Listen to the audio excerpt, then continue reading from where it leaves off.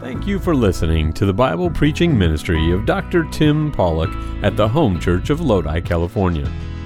You can get more information about our church and about starting a relationship with Jesus Christ at www.thehomechurch.net. Our prayer is that this message from God's Word will renew your heart and mind today. Professional football today is a big deal. Multi-billion-dollar stadiums, stars, and staff. And yet with all of their regalia, for all of these elite athletes, it still comes down to fundamentals and effort.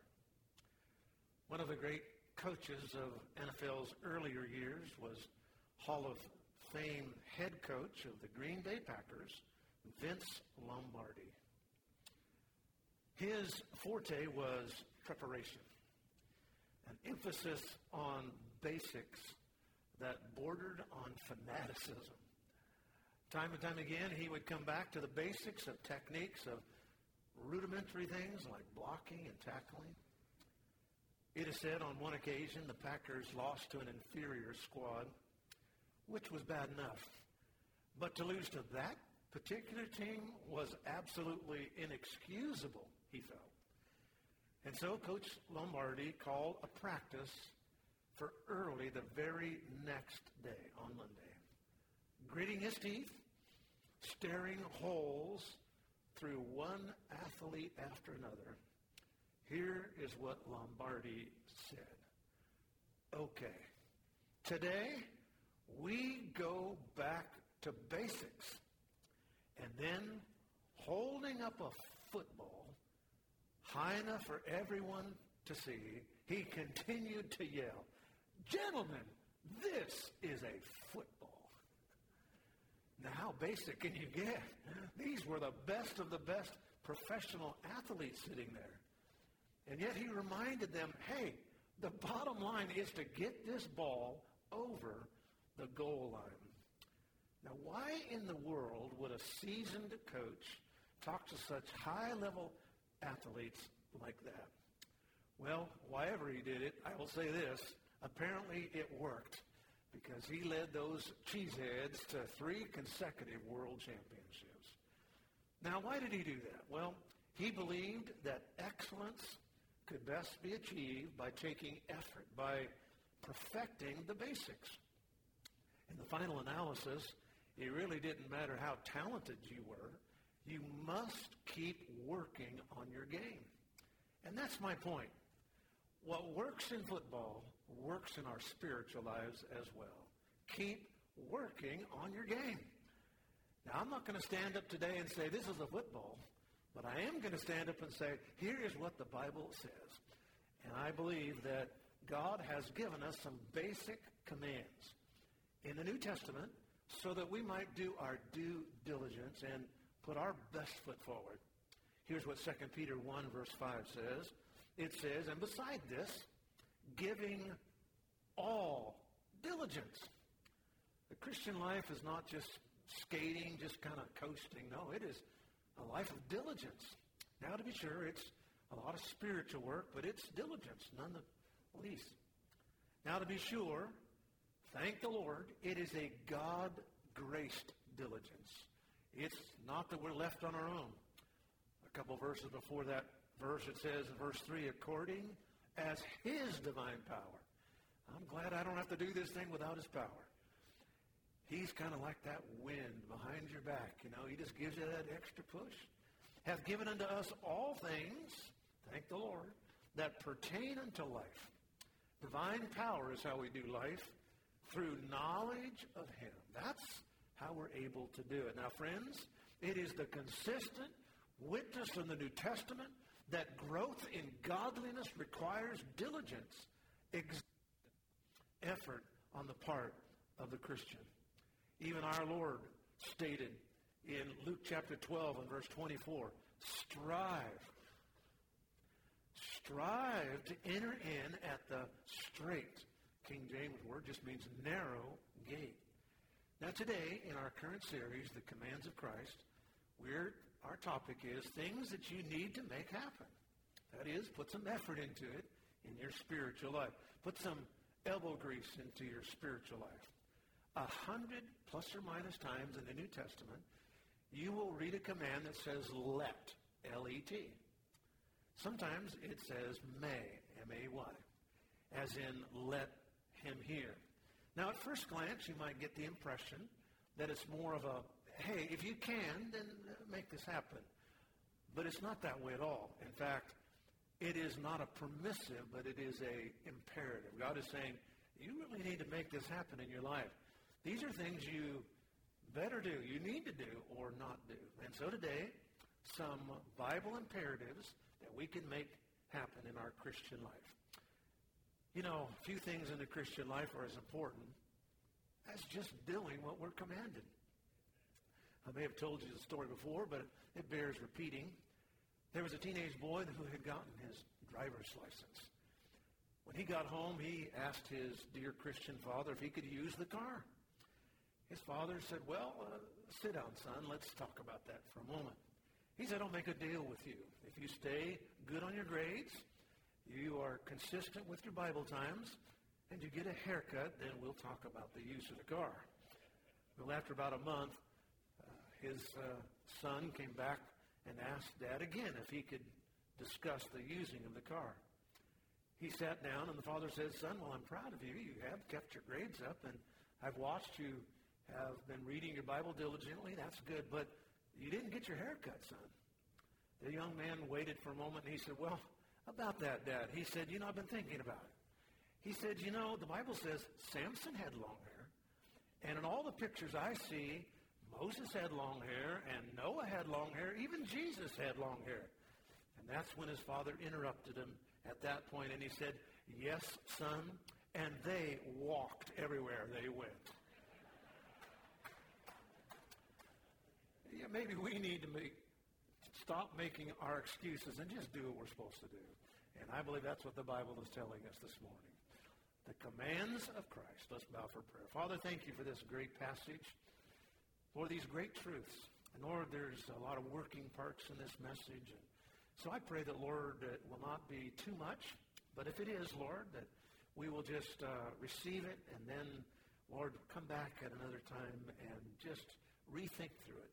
And we pray that, Lord, today you will just give us your special grace. And, Lord, help us to do your commands. Give us the divine energy to do so. In Jesus' name, amen. Now, there are over 900, if you can imagine, wonderful commands in the New Testament. Now, we know there are in the Old Testament. These are commands, not suggestions. 100 or so times of those 900, it says, let.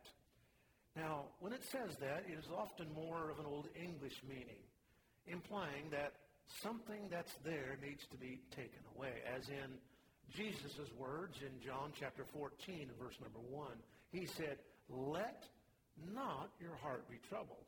Well, what he was saying was, it was a command. He was saying, don't allow your heart to get so out of sorts.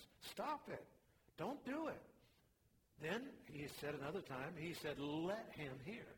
He wasn't saying it was a good idea if you hear. He was saying, you had better listen. That's what the idea is. It's not an option. These are things that we had better do or not do. Godly imperatives, divine orders from headquarters itself.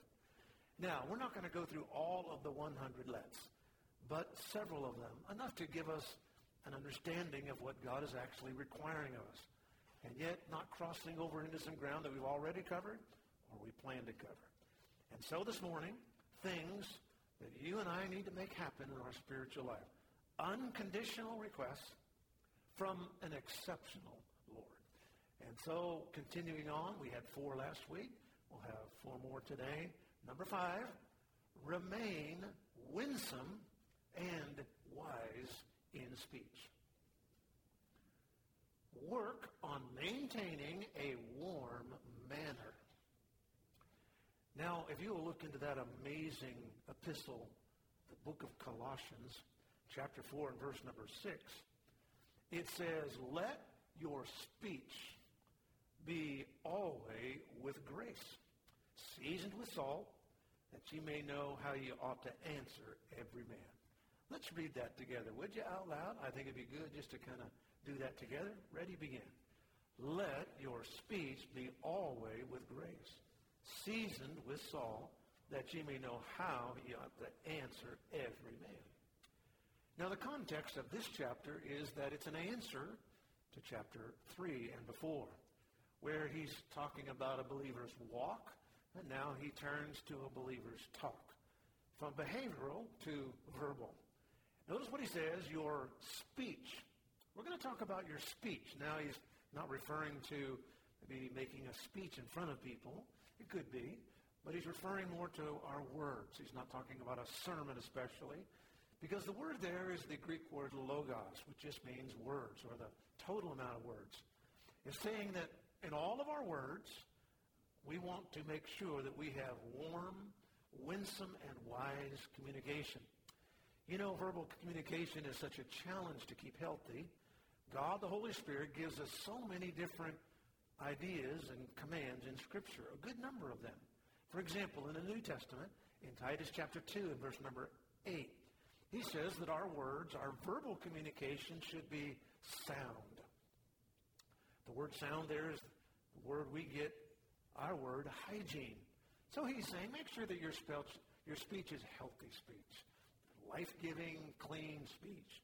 And then in Ephesians 4 and verse 29, he said, let no corrupt, no rotten, no spoiled, no putrid communication even proceed out of your mouth, but that which is good to the use of edifying, that it may minister grace to the hearers.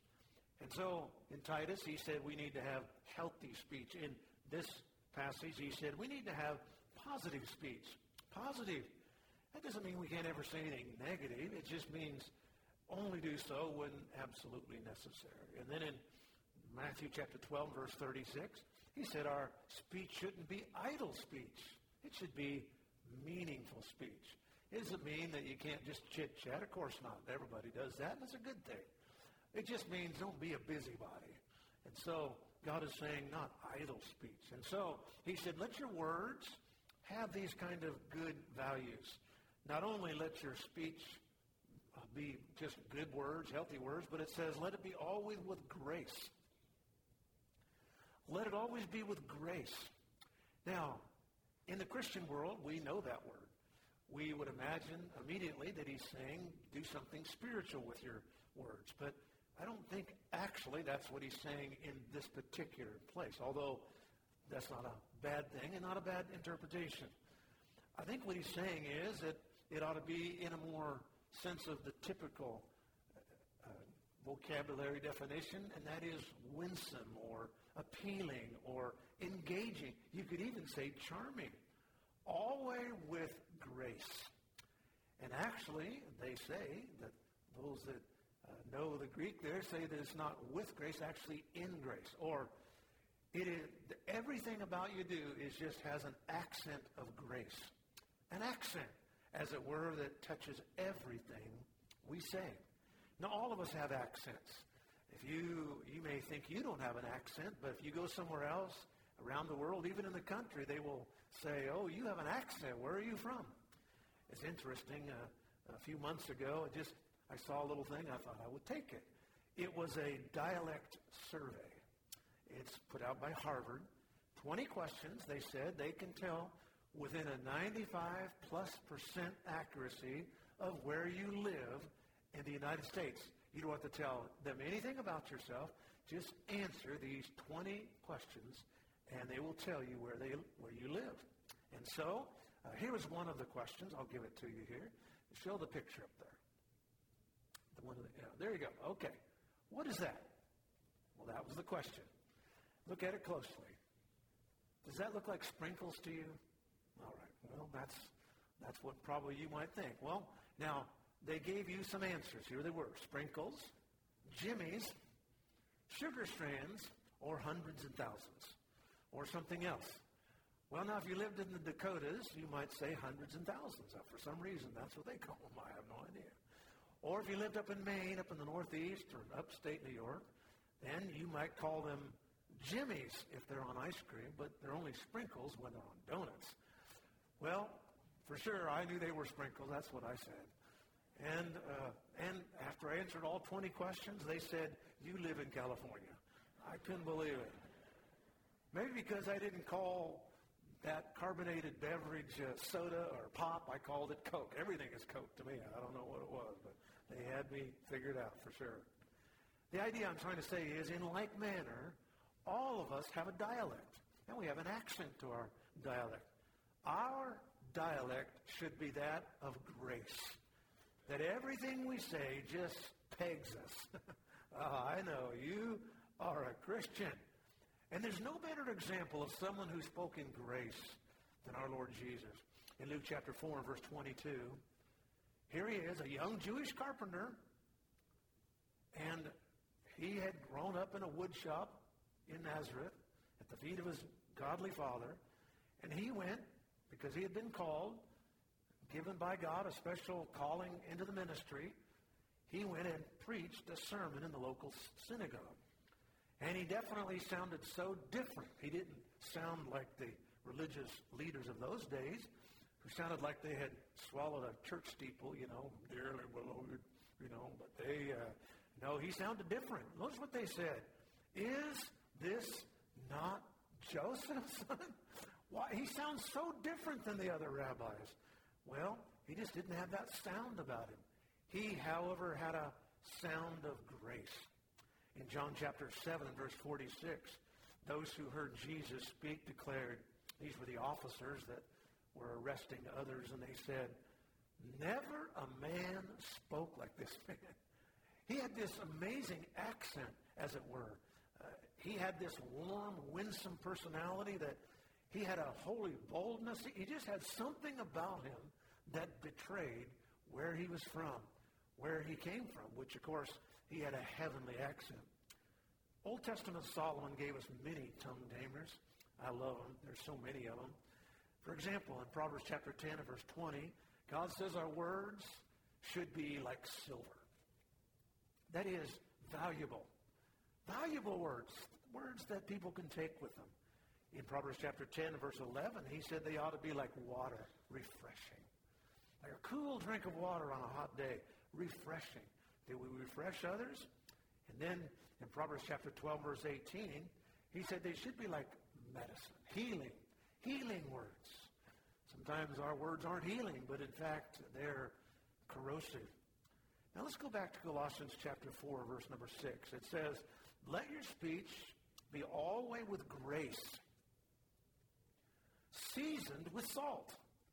God says you ought to be salty in your speech. Now, typically when we say someone's salty, we say, well, they kind of they say a few words now and then that aren't the best, but this is a little different idea here.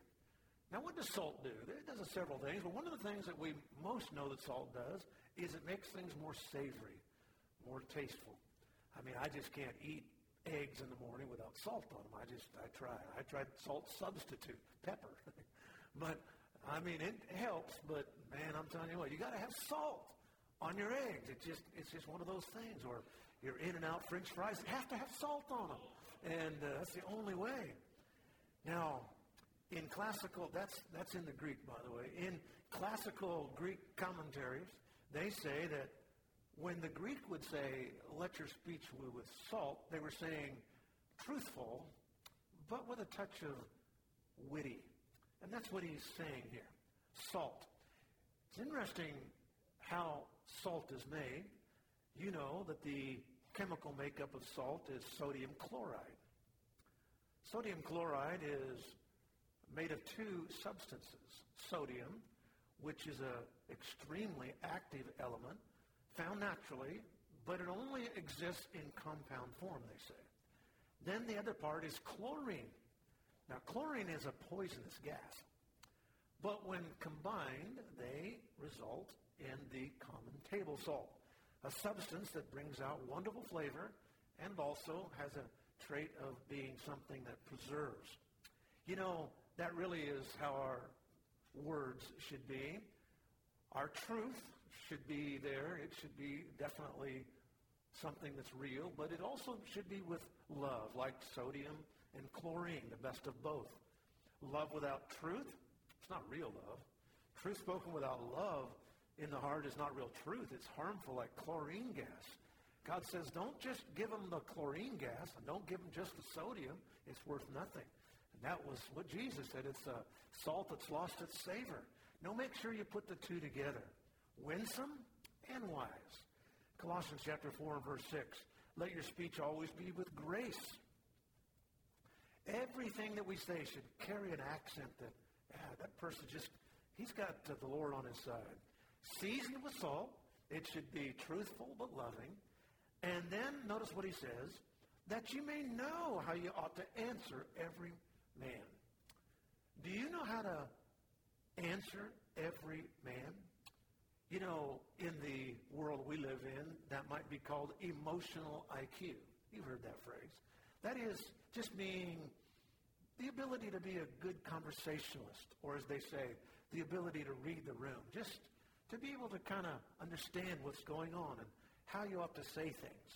Well, thank the Lord, the Bible teaches us here that not only is that a skill that can be worked on just as on our own, but it's something the Holy Spirit actually gives. It's an intuitive giving to a person to be able to help others just be in a warm and a winsome way.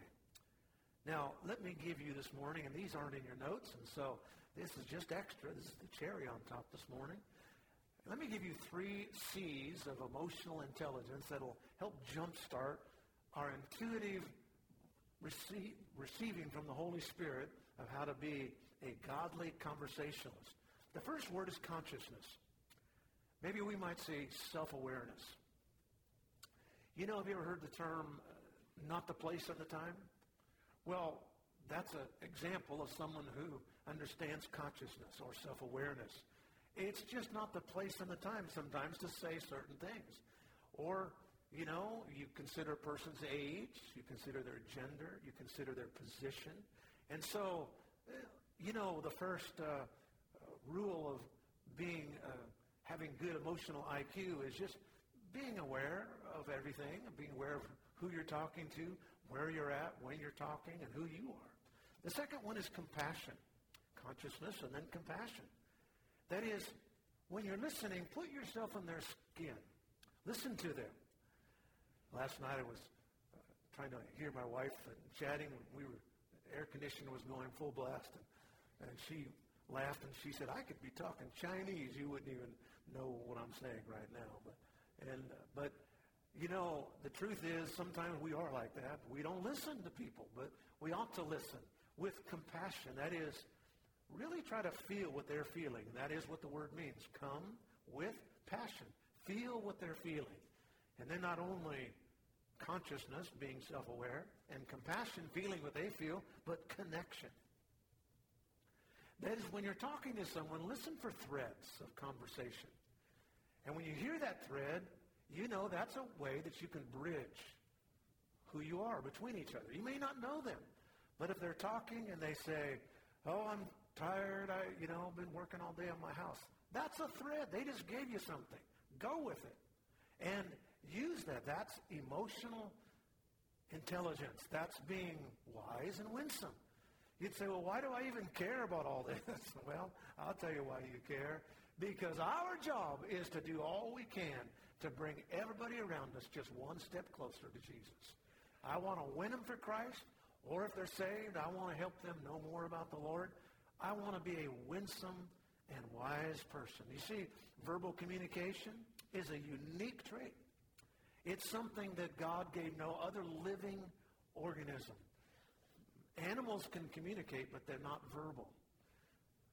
Fish can communicate. I mean, I've gone by those aquariums, and those big old mouths are looking at me, and their eyeballs are always staring at me. I know they want to chew on me, but and plants, plants, I guess, have communication. I don't know if they can or not, but I will tell you one thing. Only humans have the ability to have verbal communication. And that's why the Bible is clear. He said it is something that must be also not only fostered, but monitored. Every Born-again believer, whether you say 70 words in a day, I mean, you just in a little cubicle and nobody ever talks to you, or the average. You know what the average person says? How many words in a day? 7,000.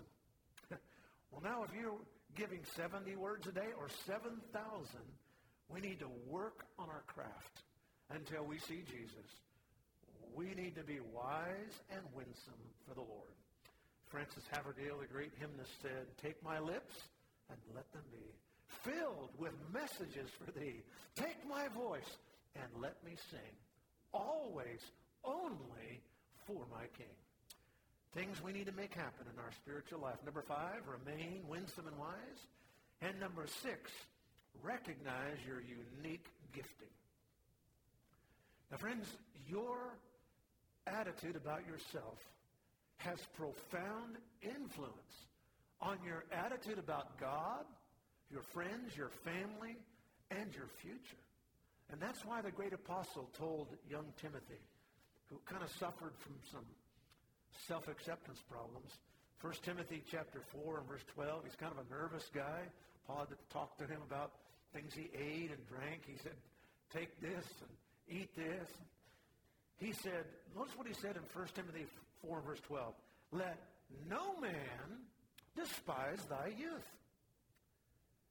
Never let anybody despise your youth. That's a command. Let. There's that command again. Do not allow yourself to be despised. Now, let me explain that. He's not saying be cocky and have a proud attitude and tell everybody off. No, that's not what he's saying. He's saying don't let people's negative things they do or say, don't even faze you. Just let it sail over your head. Literally, don't let it get inside your head. Just say, look, no room for rent up here. You're not getting up in this head. Now, the word despise comes from 2 Greek words, kataphroneo, kata, K-A-T-A, which means down, and phroneo, which means to think. So really what the word's saying is don't let anybody think down about you, or don't let anybody think that you're inferior. What he was really talking about is his position, not especially him. But notice what he says, don't let anybody despise your youth. Interesting word there. Youth. Well, how old was Timothy? Like 12 or 13? He's a pastor of a church? What? No. The word youth, noetes, N-E-O-T-E-S, was a term applied to men until they were 40. And so until you were 40, you were a youth. There you go.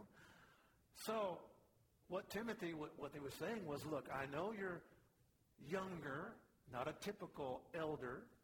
That's one of the reasons why they called pastors elders, because oftentimes they were, in fact, older. He was saying, you're an untypical elder. You're younger than normal. But he said, look, do not allow that fact to hurt the dignity of the office of being a pastor. Because your age is not something you can control, but you are called. And so he said, do that what you can about what you can do. That is, keep your attitude. That's something you can do something about. Your behavior, even some personal things like your neatness, etc. Okay, good. Change those things. But you can't change your age. And he said to him, Timothy, just walk in there, head held high, do the office of pastor like you're supposed to. The fact of the matter is, folks, all of us have things about us that are unchangeable. Our family heritage, yes, our biological sex, our true gender.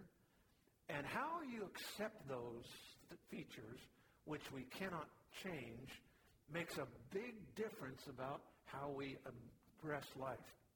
Each of us need to address the fact that regardless of our circumstances, we are God's perfect design intended for accomplishing His purposes. While I was studying this week, I remembered a statement that I had heard from years ago of the words of American singer and actress Ethel Waters. Ethel Waters was the child of a rape victim. And she said famously, God don't make no junk. God don't make no junk. Well, let me second that this morning, and pardon my grammar, folks. You ain't junk. Nobody in this building is junk. And I love what that amazing Old Testament prophet said, Isaiah chapter 64, verse number 8. O Lord, thou art our Father. We're clay. We're clay. And you're the potter. We're the work of your hand. What he said was, all I am is a clay jar. Now, folks, a clay jar is just dirt and water. Fired up and got all hardened. But molded by a skillful divine hand for a very unique purpose. Now, some pots in this room are delicate and small. But you know what? Those delicate and small vessels hold oftentimes the most precious jewels. Other jars in this room this morning are stout and straight, but you hold a big jug of life-giving water. The fact of the matter is, whatever kind of a jug you are, whatever kind of a vessel, a clay pot we are, you know what? We have all been molded by the hand of a wonderful Savior. And that's exactly what Paul was saying to Timothy. He was saying, don't despise yourself. Don't let your attitude about yourself affect your ministry. Let me say that again. Don't let your attitude about who you are, about what you are, affect your ministry. Then nobody wins. Don't just crawl into your shell and say, oh, I'm not as old as this person, or I'm not as smart. No. The fact is, God called you. God put you here. Get out there and be the person you are. Now, I tell you, folks, this truth has a profound influence on your attitudes about God, about your spouse, and about your children, about your family, about everything. We're referring today to a God-based self-acceptance. I'm not talking about a fake, worldly self-esteem garbage that's out there. No. We're talking about accepting the fact that I'm the pot that God molded. Notice what it says, not despising. It brings incredible freedom when we don't despise who God made us. When we embrace the wisdom of God, the goodness of God, we begin to understand that I'm not worse or better than anybody else. I don't have to compare myself. I am a designer model. 2 Corinthians 10 and verse 12, I've always loved this verse. For we dare not make ourselves of the number or compare ourselves with some that commend themselves. Never compare. There is no possible way any of us can compare with anybody else. They are made specially by God. They may be your same age or your gender or seem similar, but the fact is everybody is a unique person. They measuring themselves by themselves, that's where the problem comes. We measure ourselves with each other, comparing themselves among themselves. Not wise. Not wise at all. Listen, accepting God's design in your life starts when we begin to thank Him for the way that He made us. God loves you. He created you. That means everything about you He created, from the weaknesses that maybe have been God-given, the limitations, even birth defects. The fact of the matter is, all of them have been given by God, and it's for a special purpose. And that's why David said, I will thank Thee. Psalm 139, I will thank Thee. I am fearfully and wonderfully made. Don't despise yourself. Hate your crime, but not your calling. God has made you into somebody special. And remember, if you do reject yourself, here, just remember, when you reject yourself, you're actually rejecting the God and His work in you. And that's why Pastor Timothy, being in the ministry at such an unusually young age, was such a unique thing. Now, for others, it's the opposite. It's not they're so young and serving God, but they're so old, and they despise their aging. But each one of us, as we get older, each little thing that reminds us of our age, those are just reminders of the Lord that, hey, choose our time carefully. The Bible says, let them help us to number our days. Now, for some, it's despising their gender. And that's a big thing today. In fact, it's so big, it's really becoming a social contagion. But you should know this morning that God only made two sexes, two genders, and he knows exactly what he's doing. When he chose your gender, God chose you specifically. He was designing that. And if you desire to be part of the opposite sex, that will only hinder you from experiencing what God's best for you. And you need to understand you're part of a much bigger plan. We're part of this wonderful body called the body of Christ. And when you're part of this body, God is there for a reason and for a place. Let me give you 3 simple suggestions about being part of the body of Christ and about who we are. Number 1, accept yourself. Just accept yourself. You're somebody in the body of Christ. You may not be a strong, broad shoulders to carry burdens, but you might be a ear that can listen to others' problems. Not only accept yourself, but be yourself. You know, in the early years, I thought I might try to be like certain preachers, but I soon found out I couldn't be like any other preacher. But I could be the best Tim Pollock I could be. I mean, there's only one Mike Robinette. There's only one Charles Stanley, all their wonderful gifts they have. For me, all I have is my rugged handsomeness and my incredible humility. That's all I have. And so I decided I'm just going to be myself. Accept yourself, be yourself. And then, I know, that's bad. And then give yourself. Number 3, give yourself. Every part of a body gives. If you're a heart, keep on pumping. If you are an eyeball, keep on looking. And if you're a toenail, well, keep on doing what toenails do. I don't know what they do, but keep on doing it. Just serve and give and pray. Give yourself. One of my favorite quotes is from American author and historian Edward Hale.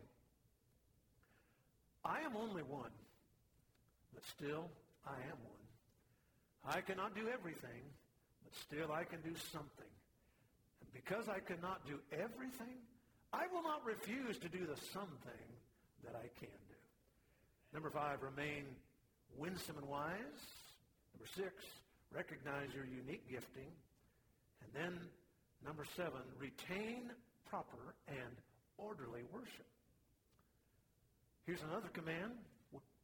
Well-organized, meaningful worship experience is critical to you and your family's spiritual life. 1 Corinthians 14:40, there's one of those commands again, let all things be done decently and in order. Decently. That means properly. The idea there in the Scripture is with plan, with structure, to be supervised. It really means something with symmetry, balance, design, arrangement, kind of like a symphony. You know, you have all these different parts and all these different instruments, and each one's kind of doing their own thing, but somebody has to lead it, and it all comes together. The word orderly there is a military word. It's a metaphor, really, for the body of Christ, because we're the troops of God. Man, you've got to have an orderly army, or it's going to be a disaster. 1 Corinthians chapter 14, Paul has been addressing spiritual extremism, even anarchy in the services, which would result when a Christian, an individual believer, falsely imagined that because they had some kind of a word from God, they had the right to take over a service without recognizing there was certain order and certain proper spiritual authority. It was actually a very typical practice of the day. You may have seen movies or read about the ancient Roman Senate. The ancient Roman Senate was well known for their rowdy outbursts. Paul said, look, don't be like the Roman Senate. They're like crazy people over there. You may have read about the early Athenian Areopagus, early Greek time. They would even have fights up there on Mars Hill. And I mean, it's crazy. And then there were crazy parties that they would all have, celebrating the god of Bacchus, the god of wine. What Paul is saying is, look, let's not make church into the Roman Senate. Let's not make it into one of these crazy fights or parties. Now, religious zeal is good, but it ought to be under the control of the Holy Spirit. He said, let it be decently and in order. Now, that doesn't mean funeral-like. It just means that you can't allow people to kidnap a service, and therefore nothing good is done. Notice what it says in verse 32. The spirit of prophets are subject to the prophets. I mean, when you have the one who is preaching and leading the service, or whoever's leading the service, you need to be subject to that person. The apostle commended, for example, the orderliness of the Colossian church. In Colossians chapter 2 and verse number 5, he said, I was absent with you in the flesh, but thank the Lord I was with you in spirit, joying and beholding your order. Have you ever seen that part of the verse? He said, I was so impressed by the order that took place in your services and the steadfastness of your faith in Christ. You know, sometimes foolishly people will say, you know, I kind of have my own religion, and I'm just a spiritual person. I'm really not into organized religion. Well, I will tell you, the Bible is not against organization in church. Your body is organized. That's why they call the parts of your body organ, because they're organized. An organized church is a Bible church, is a godly church. Now, granted, organization is not the purpose. I will give you that, but it is the means to achieve the purpose that God has for us. It's kind of like digestion. You know, when organization is working correctly, you're not really aware of it. You don't know that there's organization. But just like digestion, when it's not working correctly, it's about the only thing you are aware of. And so we want to make sure that we have done things decently and in order.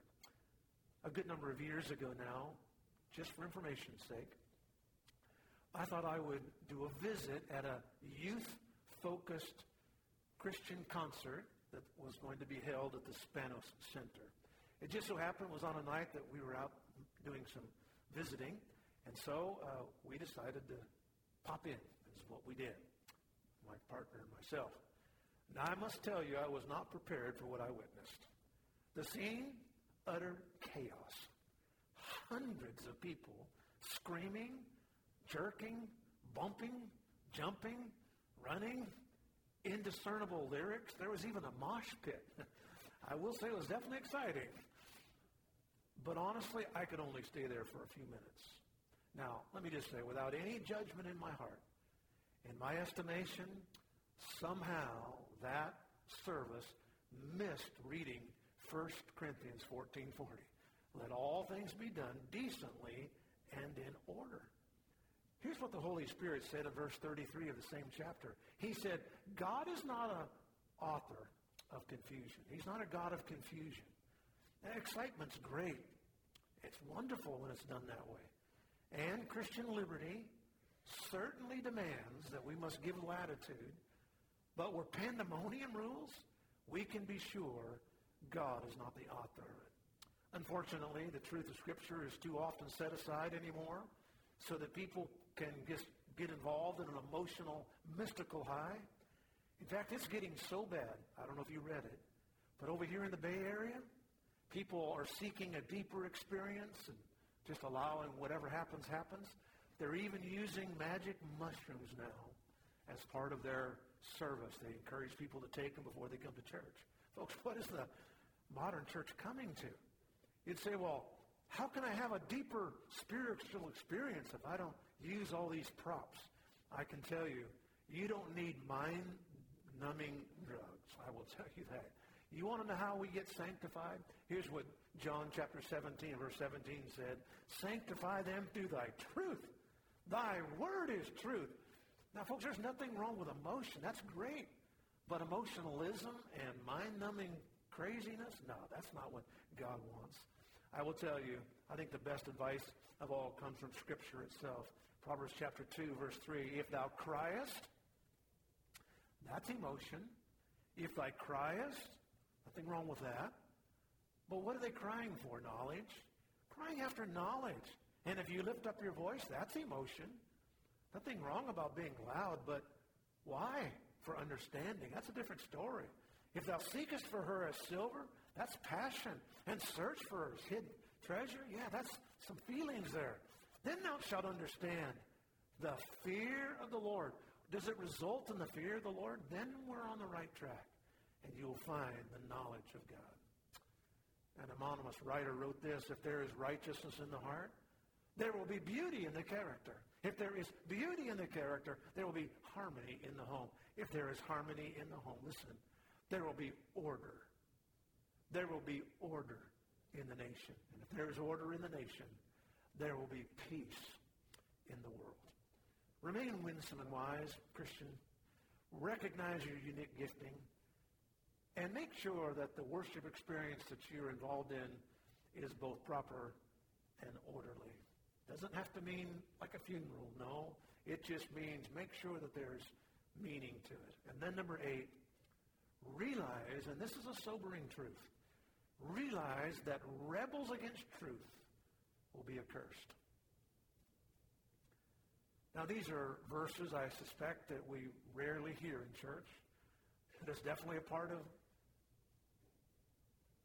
the biblical record. 1 Corinthians 16:22, if any man love not the Lord Jesus Christ, let him, or it's a fact, let him be anathema maranatha. Anathema maranatha. These are two transliterated words, not translated. That means that they are Hebrew words, or Aramaic, that are left basically original in both the Greek and in our English Bibles. Anathema means accursed or dedicated to destruction. It's used 6 different times in the New Testament. 1 time it's translated as anathema, 4 times as accursed, and 1 time as cursed. Maranatha is a term which means our Lord's coming. Unger Bible Dictionary says that Maranatha was actually a common word that believers would say to each other. Before they would leave, they would say, Maranatha, means the Lord's coming. Kind of like the Jewish people would say Shalom, and they would also say Maranatha. Now, stop for a second. Those seem like 2 incongruent truths, I think you would say. I mean, accursed and the Lord is coming. Why did God, the Holy Spirit, put those 2 together? Well, they actually are related. It's a warning. It's a line in the sand. It's a benchmark. The idea is, where's your heart?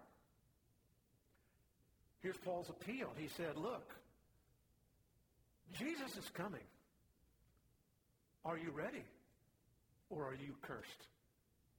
Are you ready or cursed? Because here's the deal. When Jesus comes, there's no more chance. When he comes, your opportunity is gone. It was also used sort of as a comeback for that day when an unbelieving Jew would try to get over on a Christian and say, you're cursed. You're part of that cursed follower of Jesus. And then they could come back by saying, well, Maranatha, anathema. When Jesus comes, we'll see who's accursed or not. It's interesting that these 2 words are actually spelled using the same letters, but the viewpoints are at opposite poles. The idea here this morning is this, and that's what we want to leave us with. Are you anathema or are you Maranatha? Paul expanded on this in Galatians chapter 1. He called it another gospel. Verse 6, I marvel you are so soon removed from him that has called you into the grace of Christ, into another gospel. There's all kinds of gospels, but there's only one real gospel, which is not another, he says. It's not really a true gospel, but there be some that trouble you and just mess everybody up and pervert the gospel of Christ. Folks, the devil has not stopped over these last 2,000 years perverting the gospel. The devil is literally a pervert. Verse 8, though we or an angel from heaven would preach any other gospel unto you than that which we have preached unto you, let him be accursed. Now, friends, there is only one gospel. The gospel means the good news. Actually, it's the best news. And every preacher is to simply deliver the gospel as is. A pastor, someone who gives the word out, all of us really in that regard, All of us are paper boys. We're not editors. It's our responsibility to put the newspaper on the front porch. We don't throw it on the lawn. We don't throw it on the roof. No, we hand it directly to the customer, as is. And the headlines are not something that everybody always wants to see. Good news, Jesus saves. And we should know that's not always the good news to this world, because the devil and the anti-God left hate that thought, that Jesus is the only one that saves. But I will tell you, folks, it is the real gospel. You know, I talk to people now and then, and they say, I'm looking for something new, or they even say, I'm looking for a church that I like. And I always feel like saying to them, you know what, friend? You need to look for a church that God likes, not what you like. You say, well, how serious is this that we're talking about? Here's how serious it is. Here's what, let me give you a paraphrase. Philip's paraphrase says, if any man preach any other gospel than we have preached unto you, and let me just say it, excuse me for saying so, let him be damned. What Paul was saying, let him go to hell then. If he's going to be that way, then let him choose that. Folks, there are people who are looking for a church, and they sometimes ask the question, they say, well, make sure they preach the gospel. And let me just clarify something. That is not the best question. Do not just say, well, I'm looking for a place that preaches the gospel. You need to ask them, what is the gospel? Because every church has a gospel. And that's what Paul was saying here. He said, there is no other gospel. They may say it's a gospel, but it's not a gospel. If you're ever visiting somewhere or you're thinking about being part of a church, ask them, what is the gospel to you? What does the Bible say the gospel is? Because there is no Baptist gospel or Methodist gospel or Mormon gospel or Seventh-day Adventist gospel. There is only Bible gospel. Some people say, well, Pastor, all roads lead to heaven. All roads lead to Rome. Well, it is true that all roads do lead to God.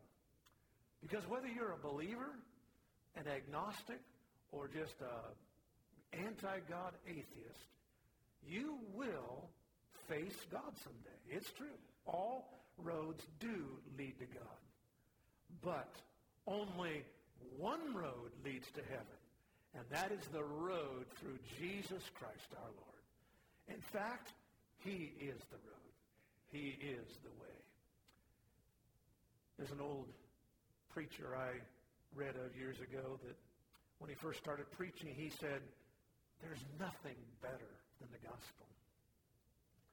He said then as he got older, he got to thinking, actually, there's nothing even as good as the gospel.